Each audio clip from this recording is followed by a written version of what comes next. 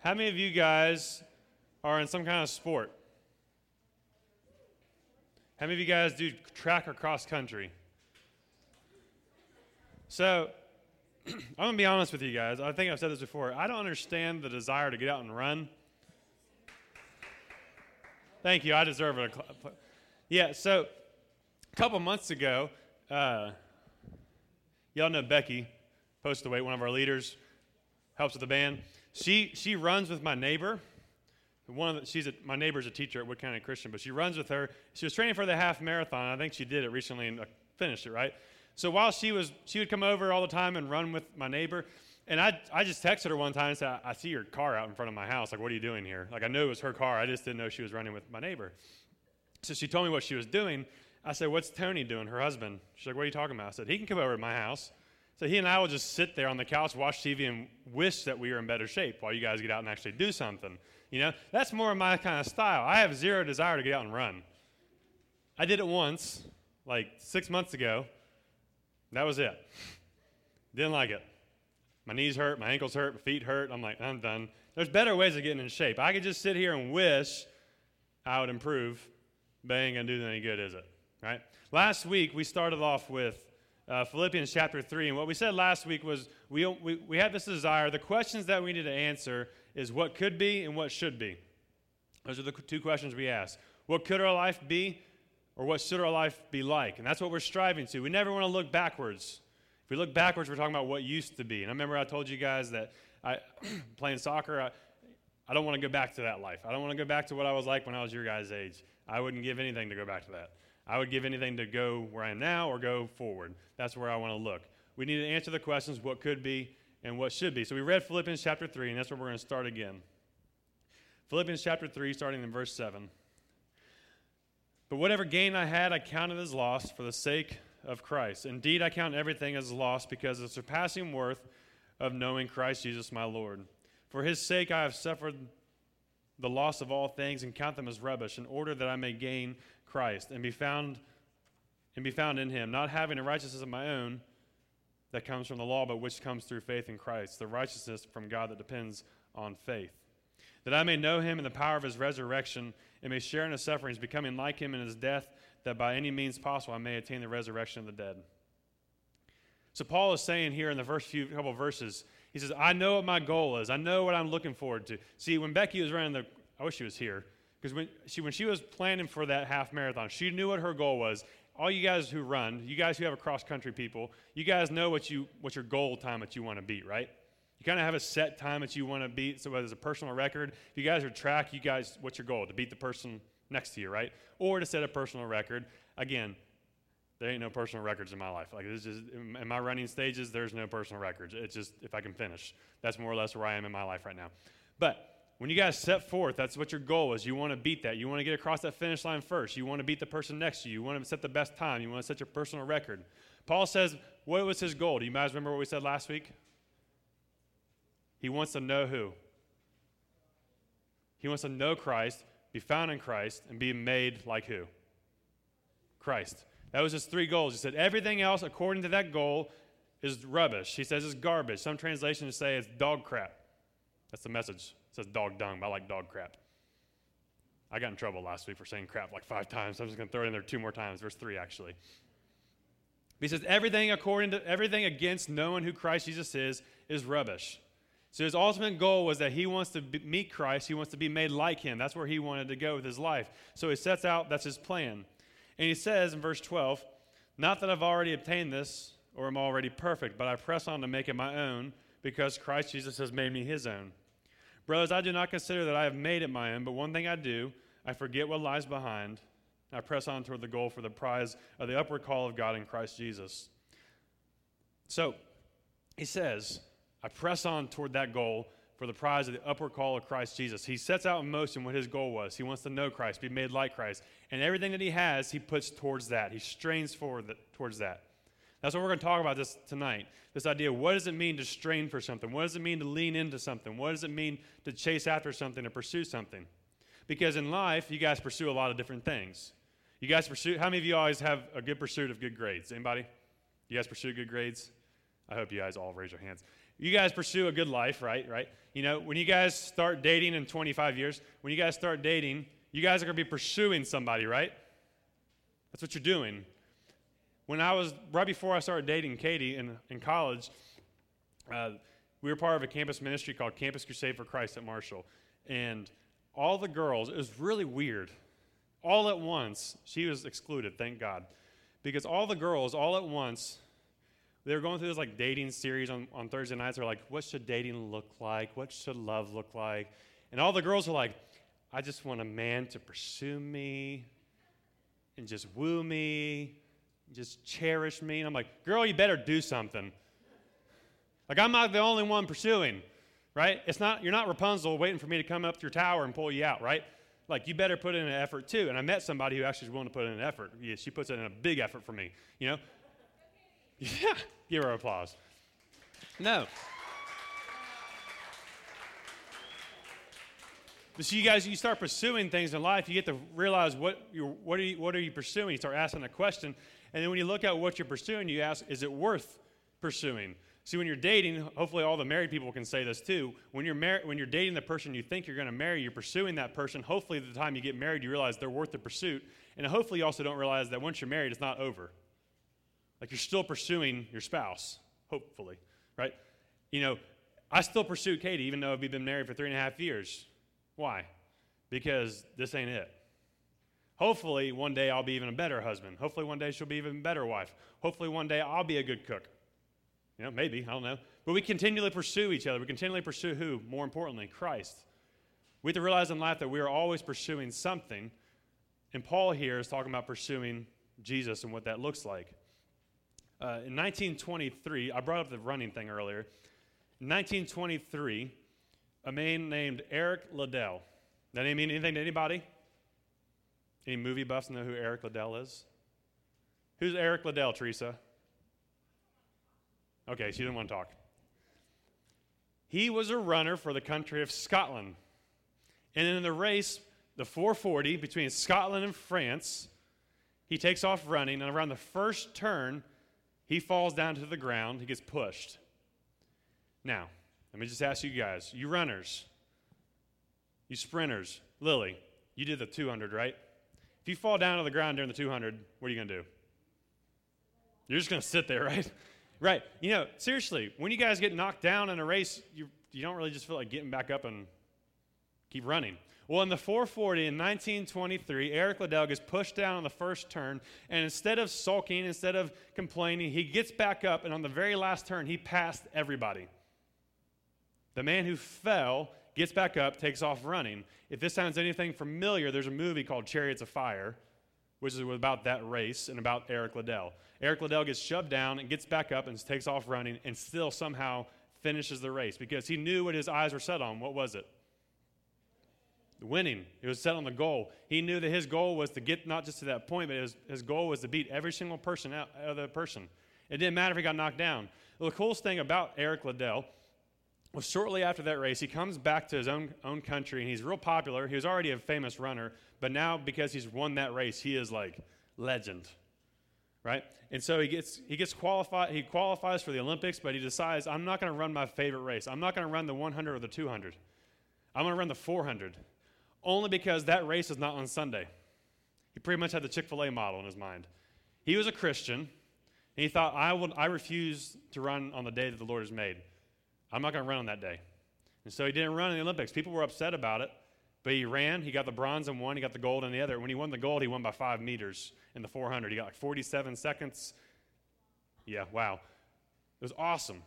After that, Eric Liddell became a missionary from the UK and went over to China, where he spent the rest of his life in China as a missionary. It's really cool. But think about that. The dude is on a race, a short race for that fact, comes around just the first turn, just at the beginning, goes down on the ground. And the majority of us, whether it's a sport or whatever it is, when we get knocked down, we stay down a lot. We do.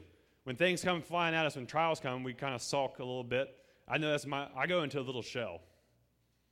I go into a little shell and I become moody when things start going really bad for me. And you can tell when I get moody because there's nothing there. Just nothing. But that's our routine sometimes. That's our natural reaction. When we get these trials that we face, when we get knocked down, instead of getting back up and continually running, you athletes, soccer players, what do you do when you get pushed down from by another player? Where do you look at the ref and say, come on? Oh my gosh. I went to the Williamstown boys and girls soccer games the other night. I cannot count how many times I heard the words, come on, sir, over and over and over again. And guess what? What's the game still doing? It's still going on. I'm like, stop worrying about the ref. That's just if you take anything away from the night, just stop worrying about referees and just play the game. Whether it's football, basketball, soccer, track, I don't know if they have refs in track or volleyball, whatever. Just play the game, finish the game, and try to win, right? Just go with that.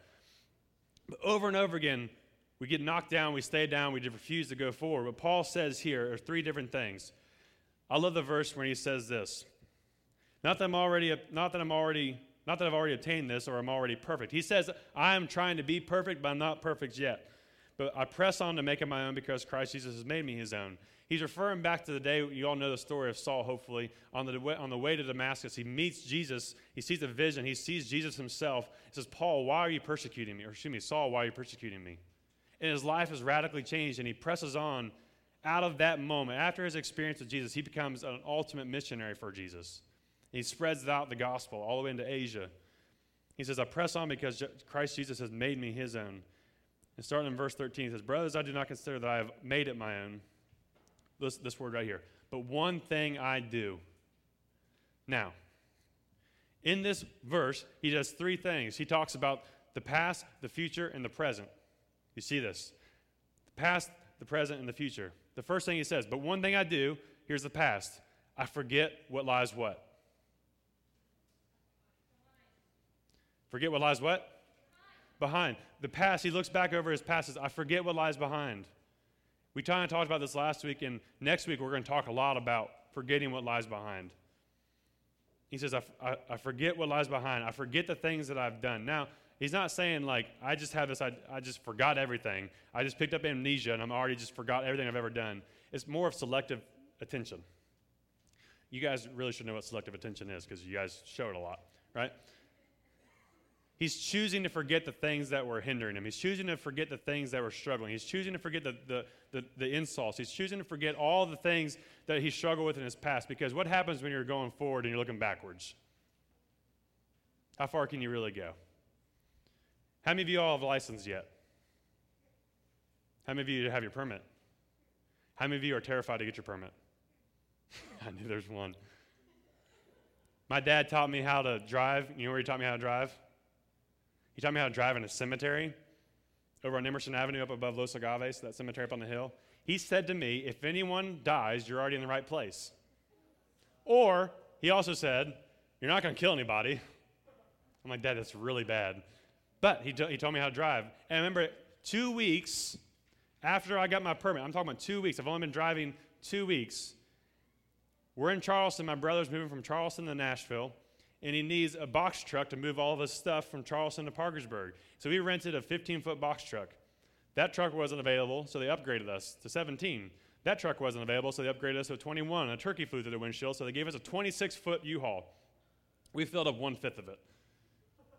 And my dad asked the question, who can drive this thing? Well, anybody with a license. And my dad's like, well, what about somebody with a permit? And he goes, yeah, sure. I'm like, Dad, don't you dare. I've only had my permit 2 weeks. And I'm driving from 77 on Charleston 77 north to Parkersburg. And what's been going on since I-77 was created?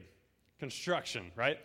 I get put in construction. It's midnight. My dad thought the best time for me to drive was midnight. So we're driving middle of the night through construction. Instead of going 55, I'm going 30 because I am terrified because there's concrete blocks here, there's cones here, and I'm in this giant monstrosity of a car. And my dad says, here's what I want you to do. Parents, where do you tell your kids to look when you teach them how to drive? As far out as possible. Yeah, when I'm driving this monstrosity, he says, I want you to take your windshield wiper right here and line it up with the curb. So for 2 hours, I'm doing this. Shaking, and my dad's, I said, don't you dare fall asleep on me. He's like, what's wrong? I said, I am going to die, and you're going to be awake when it happens. So we set in motion this. Oh, it was awful. 2 hours worth of driving. I am just dying. But he said, I have all the confidence in the world in you. He said, but I want you to look out. And I remember thinking that just made everything clear, and it actually became simple after that. My dad said, nah, you can drive this, you can drive anything. I still can't back a trailer up to save my life, but apparently I can drive everything, right? Paul is trying to say here, I want you to look out in front of you. I don't want you to look backwards. I want you to look out in front of you. So you forget what lies behind. He looks at the past and says, I forget the things in my past. I forget the trials in my past. The second thing, he looks to the future. He says, I strain to what lies ahead. I forget what lies behind, and I strain toward what lies where? Ahead. Just like that runner, Eric Liddell. He could have sulked. He could have, cried up into a little ball. But instead of looking backwards, he ran forward. He still had his eyes set on the goal, and he still pursued it, and he strained. Imagine that. Seriously, 440. Imagine falling, how much time it takes when you fall. To get back up and to still win is quite impressive. That's very impressive. So I forget what lies behind. I strain toward. That word strain means I'm giving every ounce of energy that I have moving forward. A lot of times in life we think we're going to get to a certain point and then it's easy. Adults, is that true? No. Some people think it's retirement. We don't have any of those in here. But some people think it's when it's retirement. It's still not easy because life has not come to a certain point and it's just easy. Most people would say it gets what? Harder. But we strain through that difficulty. We strain through that trial. We strain through the struggle. We strain forward because we look ahead. James chapter 1 says, consider it pure joy when you face trials of many kinds. The Greek word actually means to count it as joy. How many of you know how to ride a bike? How many times did you crash when you learned how to ride a bike? Yeah, you crashed a lot, but what'd you do? You got back on. My dad would hold on to the seat, and every time I fell, he'd put me back up and he said, I got you. And he would tell me what? Look ahead. Because the word count it as joy means just like riding a bike. No matter how many times you fall, you count it as joy because you know ahead what's coming. You know that in the end, riding a bike is going to be pretty easy. Even 30 years after you haven't ridden a bike in 30 years, it's apparently as easy as riding a bike, right? I don't think that's true, personally. But it should be simple. It should be easier. You know you're going. It's the same thing in life. You strain forward to what lies ahead, knowing that in the end, there's an ultimate prize. And that's when it gets to the present. So I forget what lies behind, I strain toward what lies ahead, and I press on toward the goal. Toward the goal. And last week we talked about the goal that we have in life, the goal of this ministry was to know Jesus Christ, to be made like Christ, and to be found in Christ. That was the ultimate goal. We said it's like climbing up a mountain. That's why we have this mountain. That's why we call everything that we do now the summit. It's this idea of we want to reach that peak. We want to reach the summit because at the summit is where Jesus is. That's where he is. That's where we are being made whole. That's where we're being made complete. That's where we are being made perfect. That's where we're going. But we can't do it looking backwards. We can't do it looking around at one another. We have to keep our eyes set forward. Now, I want to turn one more place in 1 Corinthians chapter 9. The Corinthians were a city in Greece. Corinth was a city in Greece. What are the Greeks known for? It's a big event that happens every few years. What did they start? The Olympics. The Greeks started the Olympics, and Paul is writing to the Greeks, and he knows these people are Olympians. These people are athletes. Starting in verse 23. It says, I do it all for the sake of the gospel, that I may share in its blessings. Do you not know that in a race all the runners run, but only one receives the prize, so that you may obtain it? Every athlete exercises self-control in all things. They do it to receive a perishable wreath, but we an imperishable. So I do not run aimlessly. I do not box as one beating the air, but I discipline my body and keep it under my control, lest after preaching to others I myself may be disqualified. Paul talks about in this passage a few different things. He says life is like running a race. And when you run a race, what's your goal? To win. In the Olympics, before we have these bronze medals and gold medals that people bite for some reason, I really don't understand that. I don't understand why you people stick a medal that's been in someone's hand, and it's kind of disgusting. It's really gross. Put some Lysol on that thing first. Back in the day, what they used to get, anybody know? A wreath. Yeah, think about it. You get a medal or you get a wreath. What happens to that wreath after a couple days? It's dead. The guy plucks it up, forms it into a wreath, and sticks it on your head. That's what you get if you win. In a couple days, it's dead. He says, runners run with this idea of wanting to get a wreath, but that wreath is perishable. Paul says that we chase after something that's imperishable. It means that's something that's never going to fade away. That in the Christian life, that race, you're running for something that's eternal instead of temporary. He said, but how do you do this? He says, I do not run aimlessly. When you guys get out and run, you runners, do you have a goal where you're running? Or you just get out and run randomly? If you're running on a track, you're running around in a circle, right? Or straight. If you're running cross country, you have a starting point and an end point, right? Yeah. You don't run around just aimlessly. You don't just say, I'm just going to get out and run. It's not like Forrest Gump. I'm going to wake up one day, I just felt like running, and then you just get out and just take off running, and then all of a sudden you reach to the end, and then, I got all that way, and now I'll turn around and go back. And then you turn around and go back to the other side, and then all of a sudden you just stop one day like, well, I'm kind of tired. And it's just over. You don't run around just aimlessly, right? It doesn't work. And he says, I don't run around beating the air. He's talking about boxing. How many of you all ever seen Rocky? Right? When he's running through Philadelphia, what's he doing while he's running? He's just punching the air, right? What good is that going to do if he never makes contact with anything? When he gets into the ring, what's going to happen when he throws his first punch? He's probably going to break his hand, honestly. He's never hit anything. He's just beating the air. That's why he goes into the meat locker and starts punching giant pieces of cattle and beef, right? You don't run around just boxing, hitting nothing. He says, I go around, I don't just do this. I discipline my body and make it under my control. What Paul is talking about is a few different things here. Right before this, he says, to a Jew, I became a Jew. To be a Greek, I became a Greek. So because Paul wants us to know three things. First, he has a desire to be all in. Paul was all in on this mission. He was completely sold out for it.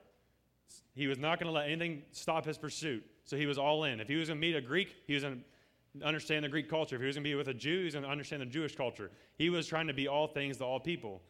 The second thing he says, Paul had the discipline to remain all in. You guys start something, you guys have to have the discipline to finish it, right? When you guys go to soccer, you guys want to get a state championship, but you have to have the discipline to get there, right? When you guys run in track, you have to have the discipline to actually do it. You have to practice. When you guys are in band, if you want to be first chair, you have to have the discipline to practice and get to that point, right? Paul says, I have the desire to be all in. I have the discipline to remain all in. I'm going to go all out for this mission, and I'm going to do everything I can to discipline myself so I can do this mission. And the third thing that Paul had was the goal to keep going. He had the goal to keep going. So he had the desire to be all in, the discipline to remain all in, and the goal to keep going. Because this life that we live, this idea of this knowing Christ, being found in Christ, being made like Christ, is an ultimate journey that we're going to be on the rest of our lives. Whether you believe in Jesus or not, you're going to be on this journey. And you're going somewhere, and Paul's trying to tell us that we have to go upward to know who Jesus is. We have to go upward. What's behind you, let it stay behind you. What's ahead of you, let that be your focus. Let that be your goal. Hebrews chapter 12 says this. Therefore, since we are surrounded by such a great cloud of witnesses, let us lay aside every weight and sin that clings so closely, and let us run with endurance the race that is set before us. Looking to Jesus, the founder and perfecter of our faith, for the joy set before him and endured the cross, despising the shame, you see at the right hand of the throne of God. It says, let us fix our eyes on who? Jesus. Say it louder. Let us fix our eyes on who? Jesus. Thank you. Let that be your goal. Let that be the summit. Let that be where you are going. Let that be the ultimate purpose of your life. That's who you're trying to pursue. I have a quote there on top of your paper from one of my favorite writers. It says, the man who has God for his treasure has all things in one. You pursue a lot of different things in life. It might be a relationship. You might pursue a status. You might pursue an education. You might pursue a family. You might pursue a lot of different things. You might pursue spotlight. You might pursue attention. But every single one of those things are rubbish, as Paul just said, in the surpassing worth of knowing who Jesus Christ is. Because in the end of the day, that's all that's really going to add up. That's all that's going to count. Next week, we're going to spend more time focusing on what lies behind. I'm going to challenge you guys this week to think about this question. You guys, hopefully in your small group, you talked about what excites you about 2018, 2019. Hopefully you did. You look at 2018-19, this new school year that you guys are now in, you look to what's ahead of you and you say, what excites me about this coming year? And I also ask you guys to think about what scares you this coming year. Some of you that might be going into high school, might be going to middle school, might be going to a new school. But the one question I didn't throw on there, is there anything that you want to forget, that you want to leave behind as you start this journey going forward. So this week, I want you to think about that, because next week we're going to do something with that. If there's something that needs to be left behind, leave it behind. If there's something that you need to forget it. If there's something that you need to drop it. If there's a weight or something that entangles you or hinders you, we need to let that go, because going upwards and going forwards, you can't be dragged down by the things that are pulling you down in life.